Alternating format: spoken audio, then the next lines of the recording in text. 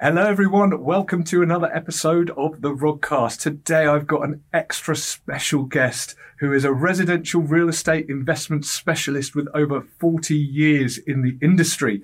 Specialties including institutional PRS, multifamily, build to rent, and currently is the CEO of the Single Family Rental Association. So welcome, Richard Berridge. Very nice for you to have me here in our podcast studio.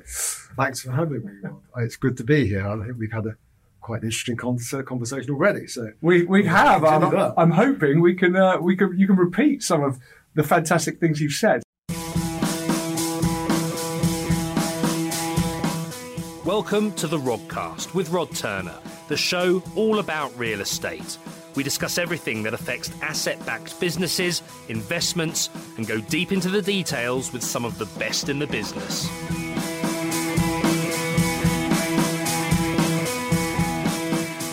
So, Richard, do you want to give our audience a bit of background as to how you came to be part of the Single Family Rental Association, and a bit of background in terms of your career in real estate? Yeah, well, first of all, sort of career in real estate started a long time ago. And I think quite possibly a lot of us probably started off in sort of agency. And I worked for Mann & Co. My first job was Mann & Co. in Potters Bar. And, from there on, I'm sorry to say this for Mann & Co. because I'm sure you're all lovely people, but the only way is up. And, I also for the people, I apologise to the people in Potters Bar as well, perhaps. But it was in a place called Darks Lane, so that just about tops it off. And then thereafter, I worked to an agency in London. I worked for an Irish developer, and I've since gone through the whole thing in terms of property management, property development, property investment, and agency. So I like to think that I've got a pretty good idea of what the property industry looks like, as a sort of holistic view. And I was sort of working in London in 2000s. Principally in sort of the property investment market, and just during the course of the GFC, I worked for a business called Residential Land, and we had to very quickly sort of refinance a lot of our properties not because we were in trouble at all, but actual fact the people who were funding us were in trouble. And that was one of the banks. So I'm going to leave it to speculate who that might be. And so we bought back a lot of that stuff. And at the same time, we also did a deal with Ivanhoe Cambridge, a big institutional Canadian funder who do a lot of institutional real estate funding right around the world, and also Apollo Global Real Estate. And that was one of the first times I got involved in that sort of institutional piece. And that was just about 2010, I think, 2009, 2010. Thereafter, we were involved in institutional sort of real estate and talking to MSCI and all those sort of businesses that focus our data around institutional funding and institutional housing, particularly residential. And then, as a lot of people might remember, the Montague report came out in 2012, making certain about 5 sort of key recommendations, one of which was a PRS task force, which lasted about 2 years. But also, it was also supposed to start to look at, what would institutional funding look like? And I think it was entitled, that report, the barriers to institutional funding of the PRS links, off the top of my head. And it really sort of, although there were some players earlier on, there was sort of Delancey who had bought the Athletes Village, and there was Fizzy Living who had done a deal with Metropolitan Housing, and they had done that sort of in 2010, 2011. That sort of report kicked off the whole interest, if you like, in the institutional investment in housing. And as we discussed sort of off mic, if you like, that is not something that is new. It's been going on for an awful long time. And back in the 30s, build to rent, if you like, was a thing. And there were things in, big buildings in Balham. And then obviously we discussed Dolphin Square was originally, a build to rent scheme, if you like, built in the 30s. So, there was a lot going on. But it, obviously, and as they say, and as my sort of Indian friends say something, there's nothing new under the sun. Acha. And there isn't. There isn't. We like to think we've reinvented it, and we haven't really. But what really came out of it, because of institutional investment, was that idea of reputational risk and how's it going to be controlled, and looking again at the private rental market, which hasn't, as you know, had a great reputation, and saying how can we improve things. If we're going to be involved in this, it's got to be an awful lot better than it is at the moment. We have to stick to what we say we're going to do. We're going to work with government and so forth, and just make it a better place. And so I suppose it's from around that time involvement with Ivanhoe, about 2010-ish, is when I sort of came into the institutional investment in residential, which probably is one of the earliest of the contemporary type, our time, if you like, is when it really started in many ways. And so that's how I got into it. It's been what's termed multi-family, most of it, which is the sort of dense urban stuff, and with amenities and businesses like, well, not businesses, but sort of organisations like the Urban Land Institute did tours over in the States. The UKAA was born around 2016, so it's that the UK Apartment Association, and they've been instrumental in pulling together people, operational management businesses, suppliers, investors, and so forth, into that sort of urban environment, talking about regeneration and so forth. And I was a member of the UKAA at one point. But sort of latterly, I've been more interested in houses. The point about houses is that in the UK, at least 80% of us live in houses. And pretty much over time, 80% of what we build, generally speaking, in this country are houses. And 60% of the PRS are houses. So it's a bit of a no-brainer, really, when you start to think, what can we do in this market that genuinely is impactful, and where generally we can build everywhere. Whilst the urban stuff is great, very high quality, brilliantly managed, it can only touch a relatively few number of people. It's quite small. The viability assessments that go into is this worth doing are pretty much restricted to only a certain number of locations. It's not a few number, but in terms of where you can build houses, it's quite tiny. And we can build houses anywhere. And I've obviously gone on far too long now. And I don't want to hog this whole podcast. So, well, it's fantastic that you mentioned Balham, because I live in Balham. Duquesne Court. Duquesne Court. I wrote Duquesne Court down, which is an Art Deco kind of huge kind of. It was funded by Royal London. It was originally designed as a build-to-rent scheme. I did a piece on it years ago for someone who wanted to know a little bit about the growth of build-to-rent. We focused on that. It had 600 and something apartments. It was originally supposed to have squash courts and tennis courts. Had a swimming pool. I think it might have a swimming pool. It had a restaurant. It had a dairy. It had a gravity postal feed, so you could put post in it and go down to the concierge. It had a concierge. It had a telephone on each floor, so they didn't have any rooms those days. And they all had radio stations, radio receivers within each of the flats that could receive two stations, because there were probably only two at those days. But yeah, fantastic. It was designed as a rental product, just as today's products are designed as rental products. Yeah, with all the amenities as well. Yep. Absolutely amazing. So, I mean, you've kind of touched on some of it in your introduction, but how would you say the single family kind of rental market has changed over that period of time? And what's been the main reason that institutions have not kind of ploughed money into it pre kind of 2010 and when you got involved? Well, in a word, scale. It's difficult to scale. Well, I say it's difficult to scale. It's a matter of perception. If you are investing in large urban schemes, and you've probably seen stuff from the British Property Federation and Savills, they produce a quarterly index about who's doing what, how many operational units are, how many in planning. Yeah. 30,000 in use and 70,000 in planning and things like that. I think there are about still around 90,000 in all. 10,000 of which are houses, sure. Most are apartments. But if you look at that, if you look at the average size of each of those schemes, it's 200, 300 plus. And so if you're investing significant sums, deploying capital, the institutions like to deploy big numbers. Mm-hmm. And with houses, you can't really deploy big numbers into one scheme because the density is very different. and the absorption rate is very different and the whole thing. So you don't get, and you probably wouldn't get 500 houses in one space in every bed, because the funny sort of thing is around houses, they work better as a multi-tenure within a multi-tenure environment. Yeah. Whereas with the blocks of flats is that the whole ethos behind multifamily is to sort of single ownership and management of one block.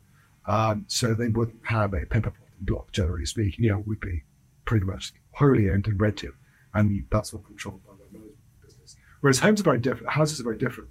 They can be pepper potted. Some people do it.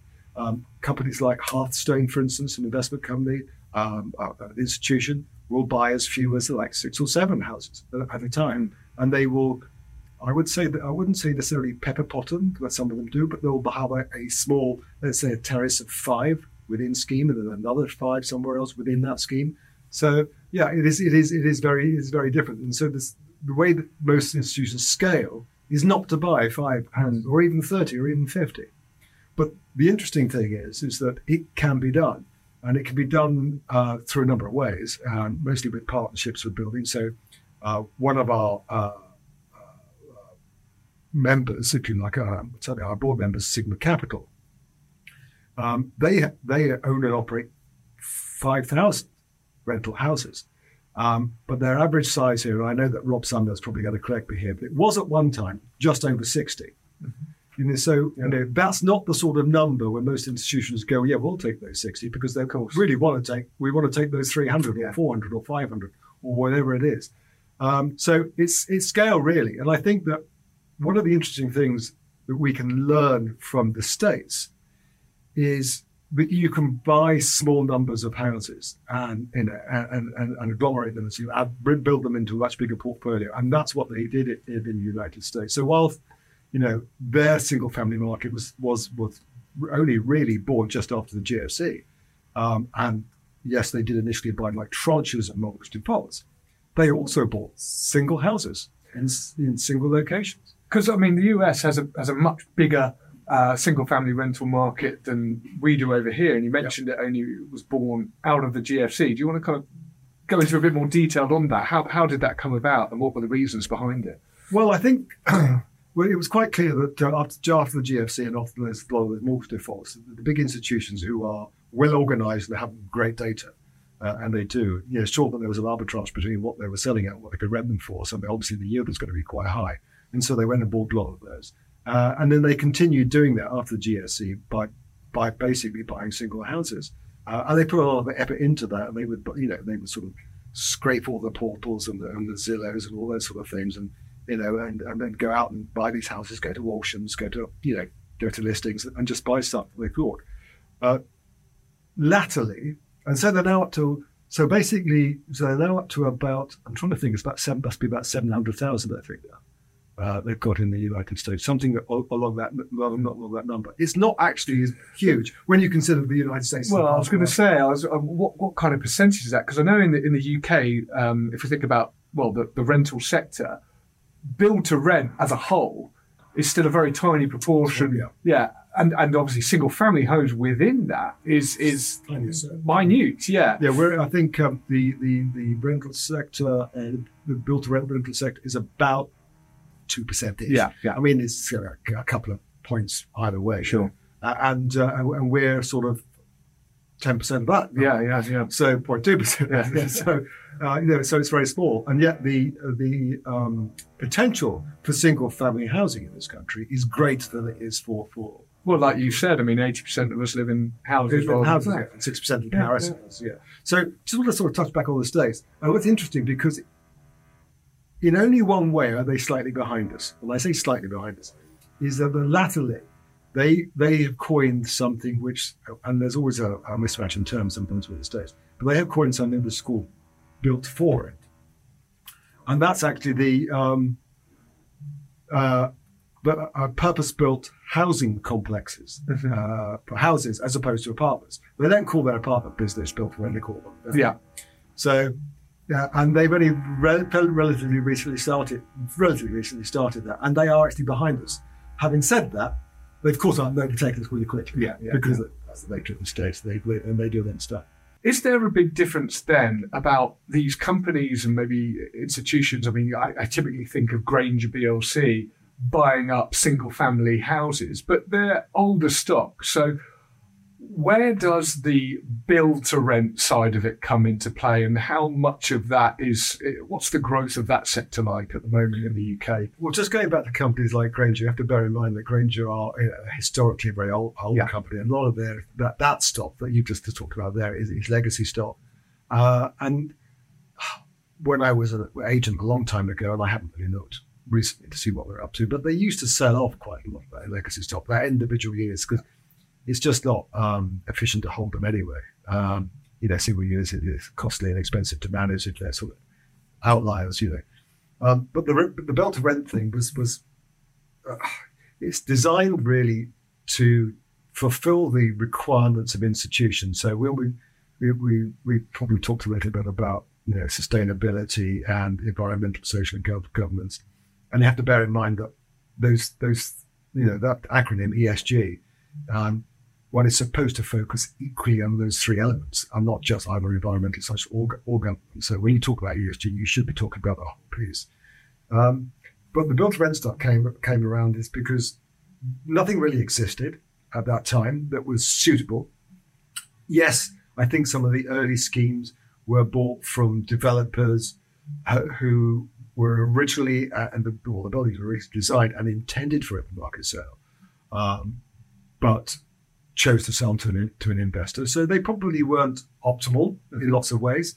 And you have to bear in mind that, in terms of operational management, you want to be able to operate something in terms of for those urban schemes, more like you would operate a commercial building. I'm not going to say hotel necessarily, because it's not the same thing, but those efficiencies that are built into building, which mean it's easy to manage or operate, and all that kind of work, it's easier and less expensive.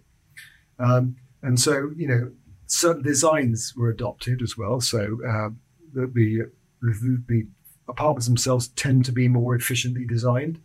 They tend to be sometimes a little smaller, but only basically because those areas that one never uses in an apartment, like the corridor spaces, for instance, you don't live in. You only kind of walk down, So there was a more efficient sort of design work. And there's a lot of architects who have specialized in that. Sale, for instance, I think it's RKL, have been at the forefront of sort of, revisiting the design of apartments and how can you make them more efficient, and how can you make the living space, if you like, more appropriate to work. So that came in, and that just kind of means that, the institutions that are getting classically a much more efficient building and into a much better space to live in. Yeah.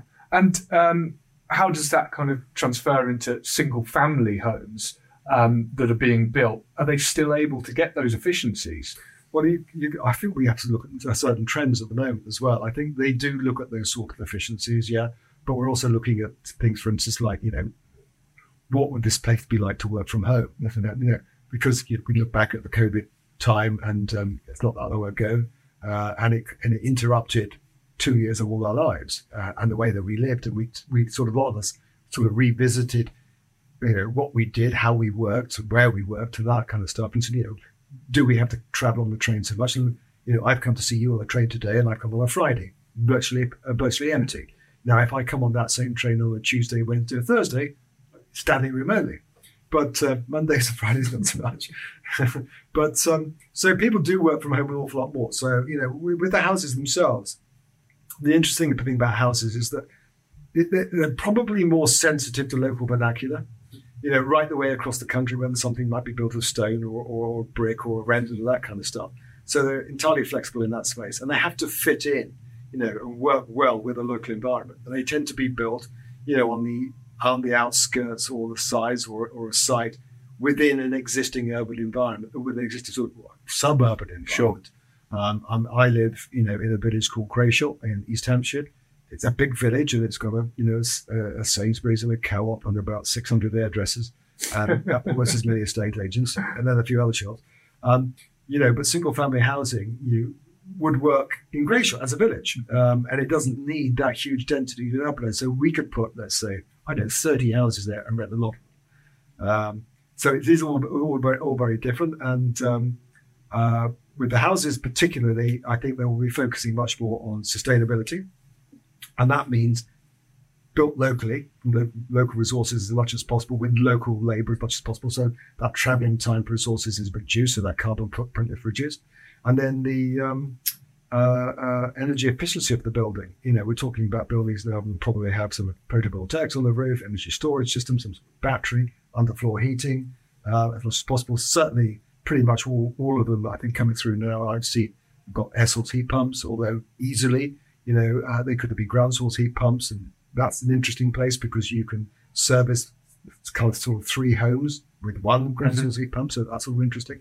And EV charging points and all the insulation values that go around that, and even passive house now is becoming more affordable to do with. And I guess investors like that because they're looking at the long-term returns, and obviously if they're reducing their operational costs and things like that, that's going to help. And if they don't do it now, we spoke off camera before just about kind of rules and regulations coming into play. At some point, we're pretty sure that there will be some regulation around kind of EPCs, however they're calculated. But retrofitting is often more expensive, isn't it? It is quite expensive, and I think a lot of clearly a lot of the investment coming in at the moment is going to have an impact on how house builders build.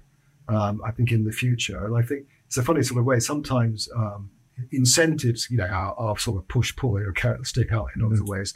And I think probably we've all worked in industries where there's been a slightly unexpected way that things change, and for our industry, our institutions who are investing in houses, are signed up to sort of European directives, and that's not because whether it was Brexit or not, they invest in Europe, and so pretty much every big institution around the world is signed up to the SFDR regulations, which means that ultimately anything they invest in has to be demonstrably, green, and have social impact and great governance. And so in a roundabout sort of a way, that's going to incentivize builders and developers, house builders, to build in that way, because otherwise the money that they get from these institutions, in whatever form they get it, whether it's loan or as a joint venture, whatever, is going to be more expensive. Or they simply won't get it at all. So it's not actually about the UK's regulations. No. It's about the regulations of wherever if they're, like you say, most of them are investing globally. So it's about what they need to do. And clearly the UK are a little bit behind. Well, I think even smaller investors are going to have to be aware that, in terms of what their portfolios look like, you've got to be saying, okay, what's coming down the road? And I think we sort of touched on this before. And I was sort of talking about sometimes these things can get kicked down the road a little bit, and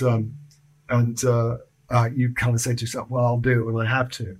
But the way that I explained it is, I think it's a really good way to explain it, because someone explained it to me like this, and I thought, that's dead right. It's a bit like that sort of Monty Python's Holy Grail film, when they're trying to siege the castle or attack the castle. The attackers look as though they're actually getting further away because they can get kicked under it, but all of a sudden, bang, they're on top of you. And that's what it's going to be like. So you have to be ready, and you have to make sure your portfolio is in the right space. And also, when it comes to that point where bang, it's on top of you, it's on top of everyone. So trying to get labour, materials, all these things, it's going to obviously cost more. So make hay while the sun shines. Well, this is exactly that. I'm also a trustee of a small housing association where I live, and there's always a temptation to say, well, we haven't got enough money to do that, let's do it later. And you go, well, it's going to cost more later. And there's also the tendency for people to say, well, I'm not getting ground source heat pumps, I'm not getting air source heat pumps because we don't know how good they are. And they go, well, we know how good air conditioning units are, and they only work in reverse, so that's how good they are. They've been working for years, and you've got people like Daikin and Mitsubishi and all these guys do it, and frankly, they're pretty good. And then they say, well, we can't maintain them. I said, listen, you can maintain them. If you maintain them in the same way as you maintain your boiler, every year, it's the same thing. And if you do that, they'll work properly. If you don't, they won't. Mm-hmm. You wouldn't drive your car until it ran out of oil, down the M1, would you? Sure. You get it serviced. Yeah. So, Yeah, keep it serviced. And so who was building and investing in new build rentals or even just single family rentals?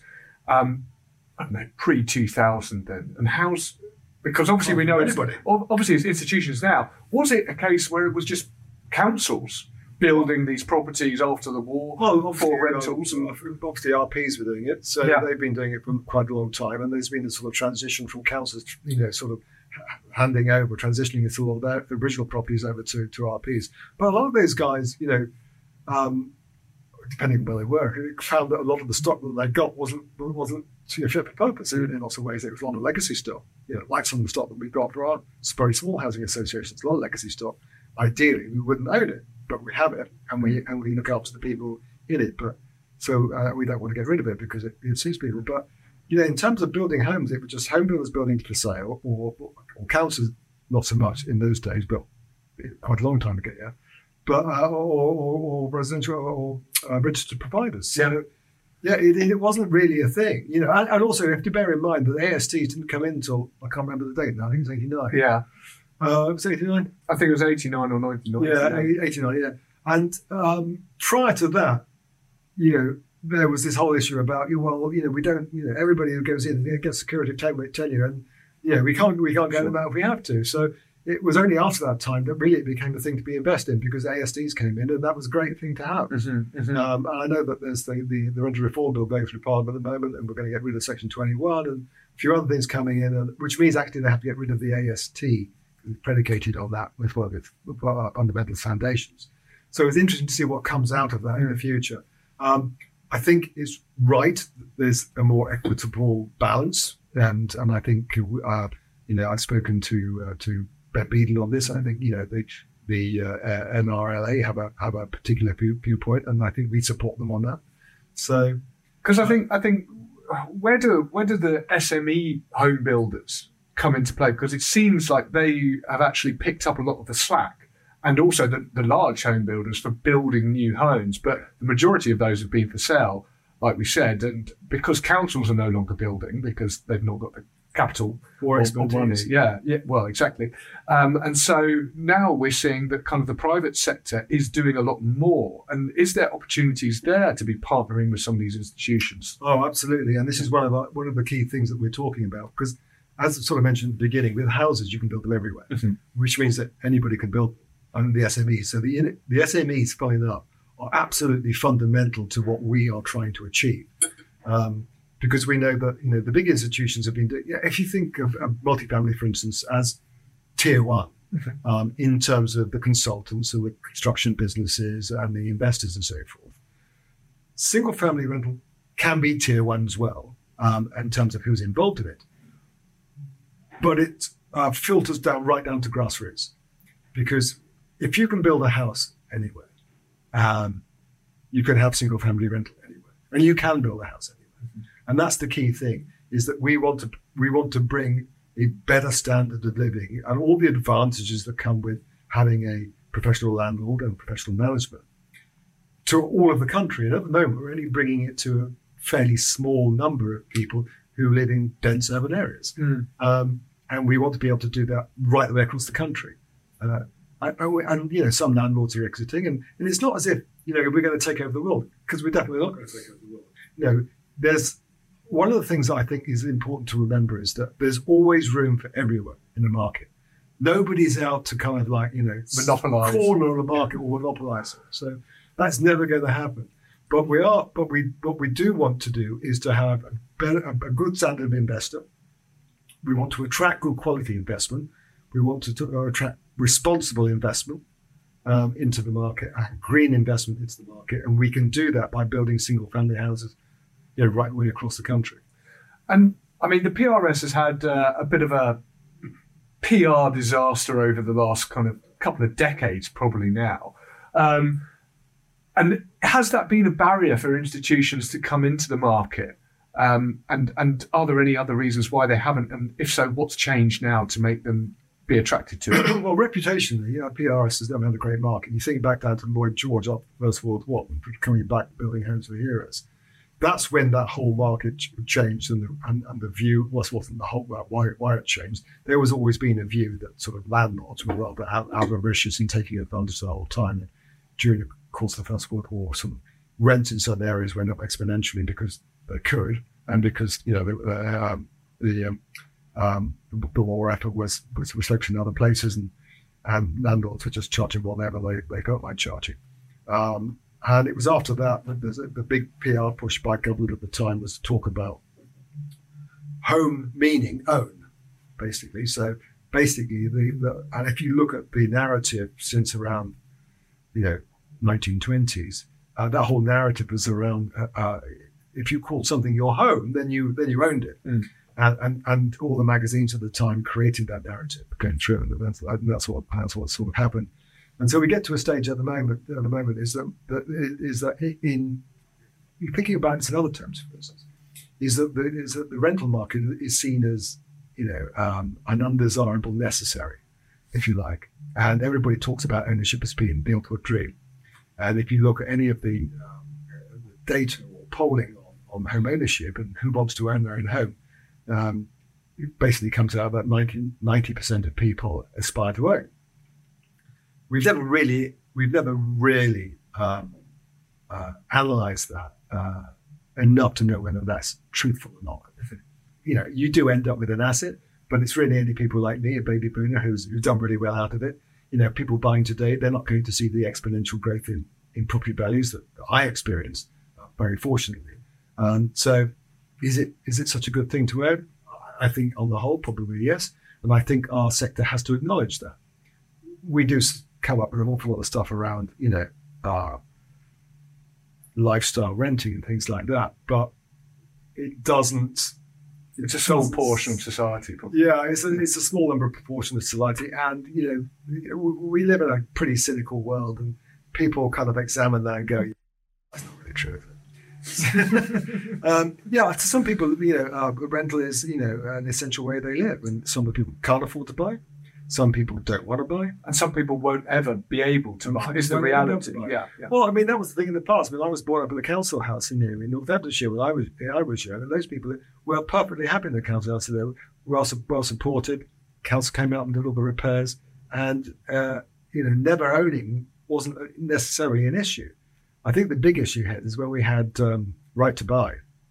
It's not necessarily the right to buy policy itself, but the fact that we never replaced the social housing. And that is the problem really with when people say, well, it's fine, owner-occupiers can buy the rental stock. But the problem is there's more occupants in let's say you have a two-bed house versus another two-bed house. There's always going to be a higher occupancy in a rental than there is. So you're left with net demand on the housing sector. And so that seems to be the big problem with that kind of point. Yeah, I think what we've done really badly in this country is I think that we've stimulated the demand side over supply side. And I think we've got, and I don't have the answers here, but I think we've got to come up with a way of stimulating supply side better. Well, it's to encourage investment into that sector, isn't it? I suppose in a small way that's what we're doing in terms of demand of creative. We know that there's demand to rent because there's a lot of people there. There's about 5 million. 5 million on the homeless list at the moment. Yeah, well, 5 on the waiting list. There's 5 million people in the PRS at the moment, and that's not going to fall anytime soon with the affordability crisis that we're having. And that affordability crisis isn't going to change because if it is going to change, what are we going to see in the market? Well, we're going to see rampant inflation in terms of the wages, and that only leads to rampant inflation in terms of other things. So again, it's not going to really help. And at the moment, we're playing catch up in terms of what we can afford to buy. And when I first bought it was like 2.5 times salary. Not anymore. Yeah, but I think it's relative because when you first-time buyers, when they buy, they're not buying in cash, are they? So looking at that is kind of irrelevant. It's, well, let's look at one, what our upfront costs are as a percentage of earnings, and then two, what our mortgage servicing costs are as a percentage of earnings. And actually, on the whole, we're still spending the same amount per month of our earnings on servicing because mortgage terms are double what they were. They're 40 years now. I know, that's just a quite extraordinary. We're going to end up with end up with lifetime mortgages. Well, I will try to stay happy. Mortgage, yeah. I'm sure that really will. But do you want to? The thing is about a mortgage property, you don't really own it. That's the problem. Well, I get that point. You do own it because it's just someone's got the charge there and things like that, and you can sell the debt and all that kind of thing. But yes, I get your point. I think I was happy to do it because I knew. Well, I didn't know, but what seemed to be the case and what became embedded in during my ownership, with my mortgage lifetime, was that if I sold it 2 years later, I'd be guaranteed that I would do it pretty much.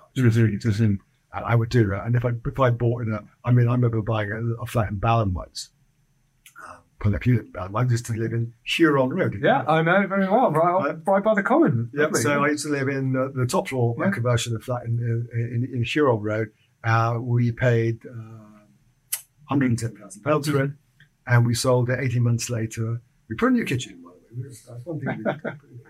We sold it 18 months later for about 170. Yeah, so nice 50 grand kitchen, was it?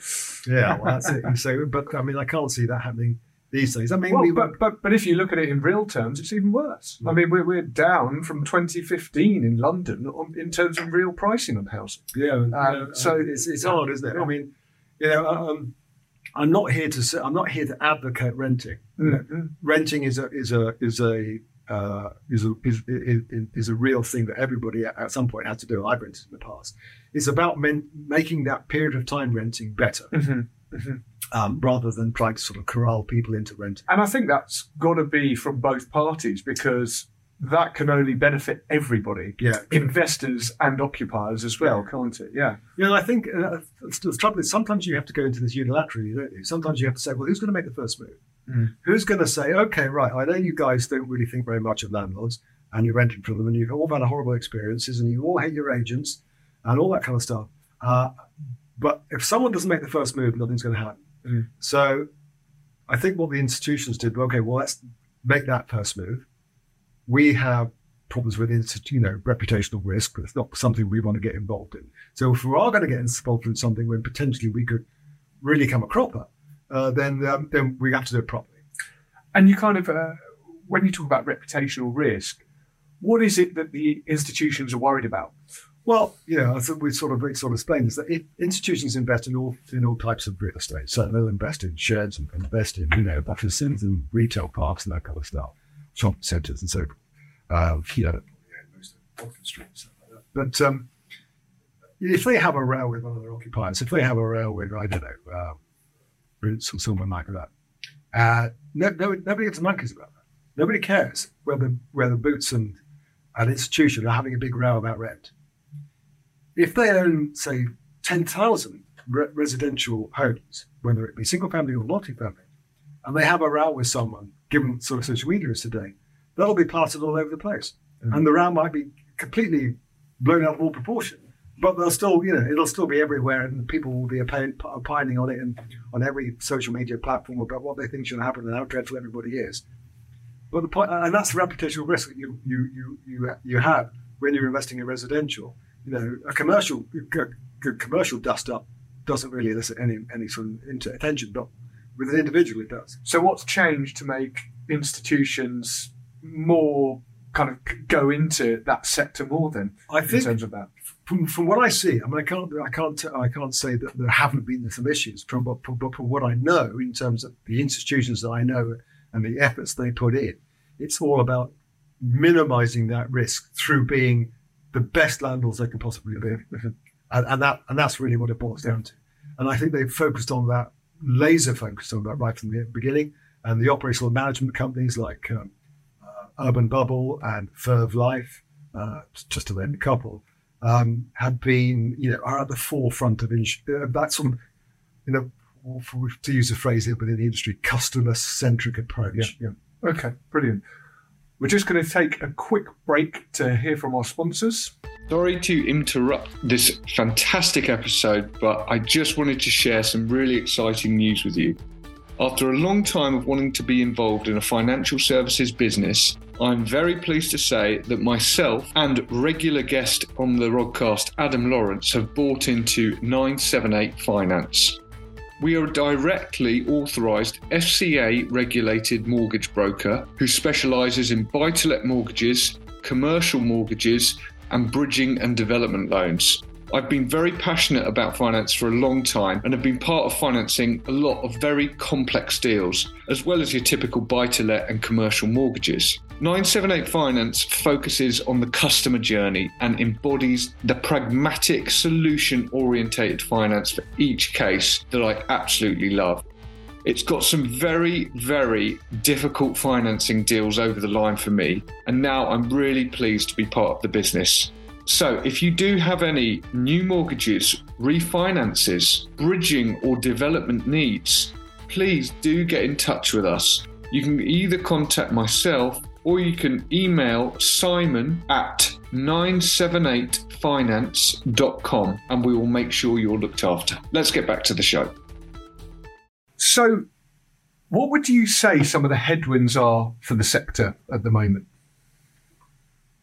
Well, it has been the Trussonomics was a bit of a headwind for everybody, I think, and it certainly caused a lot of investors to sit on their hands because they weren't quite sure in which direction the economy was going.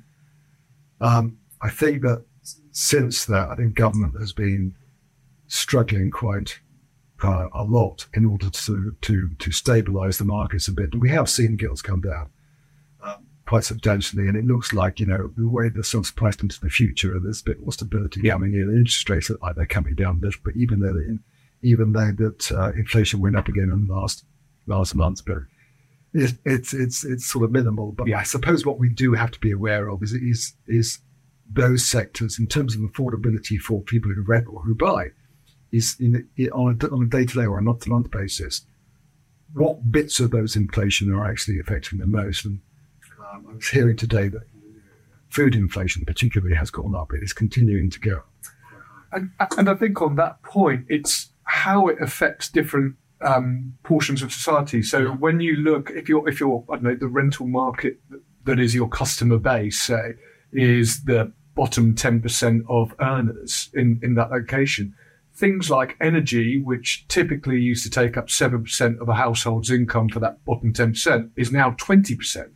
Food as well has gone up exponentially. And so where does that money come from? Because there was never any kind of discretionary fund for the lower income households. So that's where it's difficult for those. And yes, we're seeing kind of a big increase in minimum wage going up and benefits have been coming up and LHA rates. But nominally, it's still small. And so how is that going to be factored in, I think? It's factored in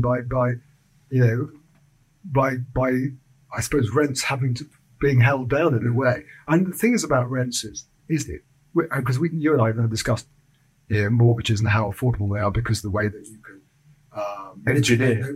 manipulate those financial instruments to make them affordable for length of mortgages and so forth. But with rents, you can't do that.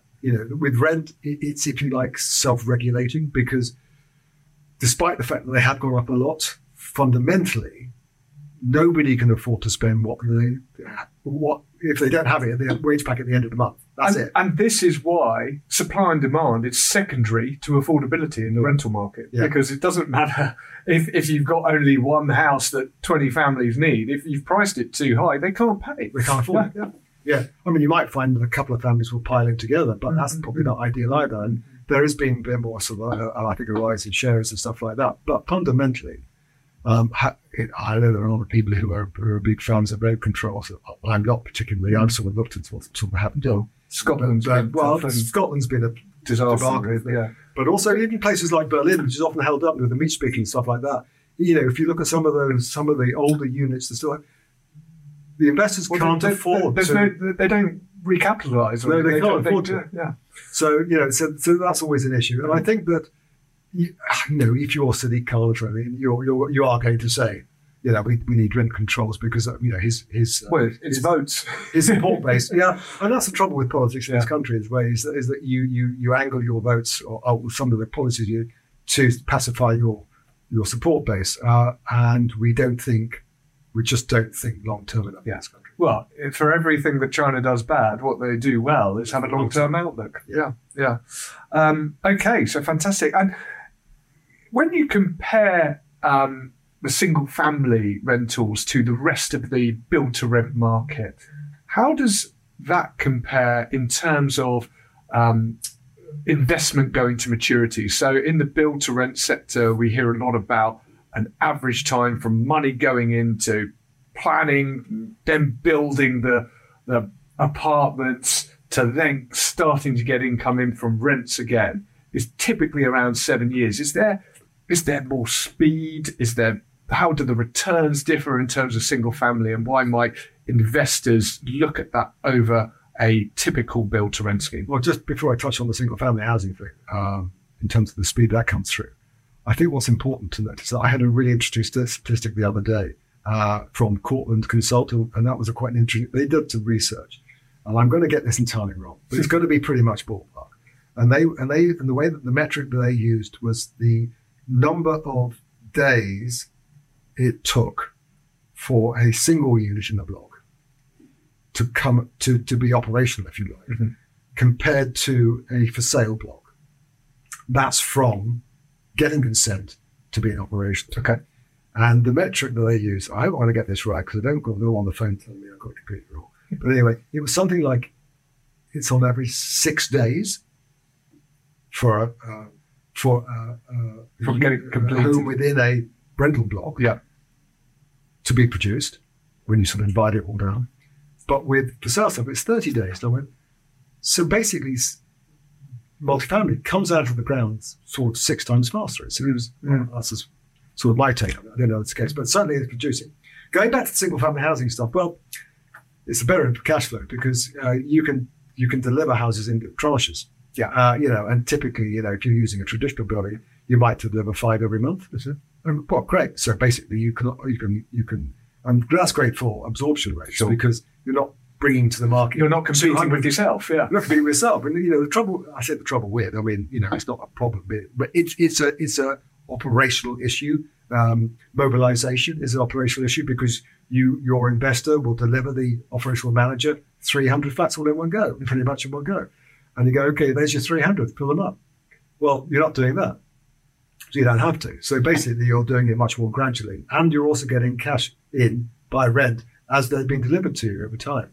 So it's much simpler. And also, it's much faster to build houses. Mm-hmm. So, and more sustainable. So fantastic. It's a win-win for them because not just that, but also the metrics around churn and so forth are much more favourable in terms of the houses because people stay longer. Well, average tenancies in a single family house are far longer than they are in a 1 or 2 bed flat. Yeah. The thing is, I know that I'm going to be marmalised by the multifamily market, but those people that will tell me what the churn is in the big blocks say it's about 50% annually. Mm. Whereas, if you're building, and I've sort of touched on this before, why single family is better in a multi-tenure environment, is that they are much stickier because they make friends with people who own. Yeah, of course. And people are fully invested in that area. And also, families want to lay down roots. Absolutely. And it's families tend to prefer, like the stats show, prefer houses over apartments because you've got schools, things like that. Outside space. Yeah. Your own outside space, that you can use. I mean, one of the reasons I think there was a flight to the country during COVID is that people just simply couldn't go outside. Mm-hmm. They could use balconies, but not for any real purpose. Apart from perhaps some sort of vertical opera, but they couldn't have barbecues on and stuff like that. Well, you can do that. You can do all the normal things in life, and you can do them autonomously. You don't have to have permission from anybody. You just do what you do. Yeah. And as soon as you walk through your front door, you're in. Use no corridors or lifts or whatever to go into. You own your space, and you can park your car outside if you've got one, or you can charge it up if you've got an electric one. They are so flexible in terms of spaces. And so, what advice would you give to some of these kind of SME landlords and investors who are trying to grow a portfolio of residential property in the UK? What tips or advice would you give to them at the moment? Well, first of all, I'd say, join the UKSFA. There'll be a link in there. There will be a link. And the reason for that is not because we're not membership growth focused. We're all about trying to get across to people that we need more houses, and which any way we can help do that.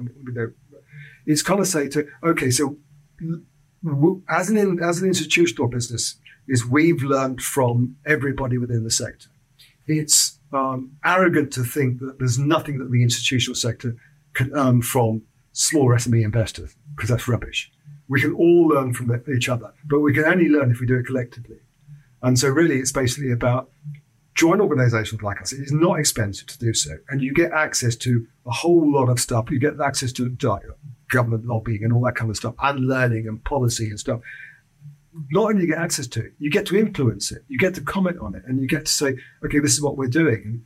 And you get to see the trends that are evolving, and you access to that kind of data as well about what's happening in terms of, we've discussed, for instance, funding, how that's looking in the future, because the big institutions are telling us what's happening, what's going on. We've got people like, for instance, I'm quite close to some of the people in PFP Capital. It used to be called PFP Capital. It's called Thriving Investors. I got it wrong. So, they are, as a quasi RP, but also investment fund nowadays, they have a lot of sort of influence about what's going on. And what's great about the sector, the institutional sector, and what I'd like the SME sector to be part of, is sharing all this knowledge to make everything that we do better.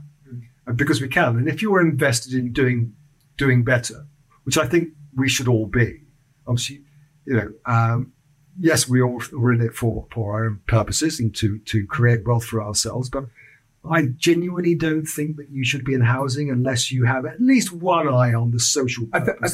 I think the building wealth is a byproduct, isn't it? Yeah. I think there's with housing particularly, I think there's a social purpose in it, even if you're not producing social housing. Yeah, absolutely. I think you're investing in, you're having a social impact in what you're doing.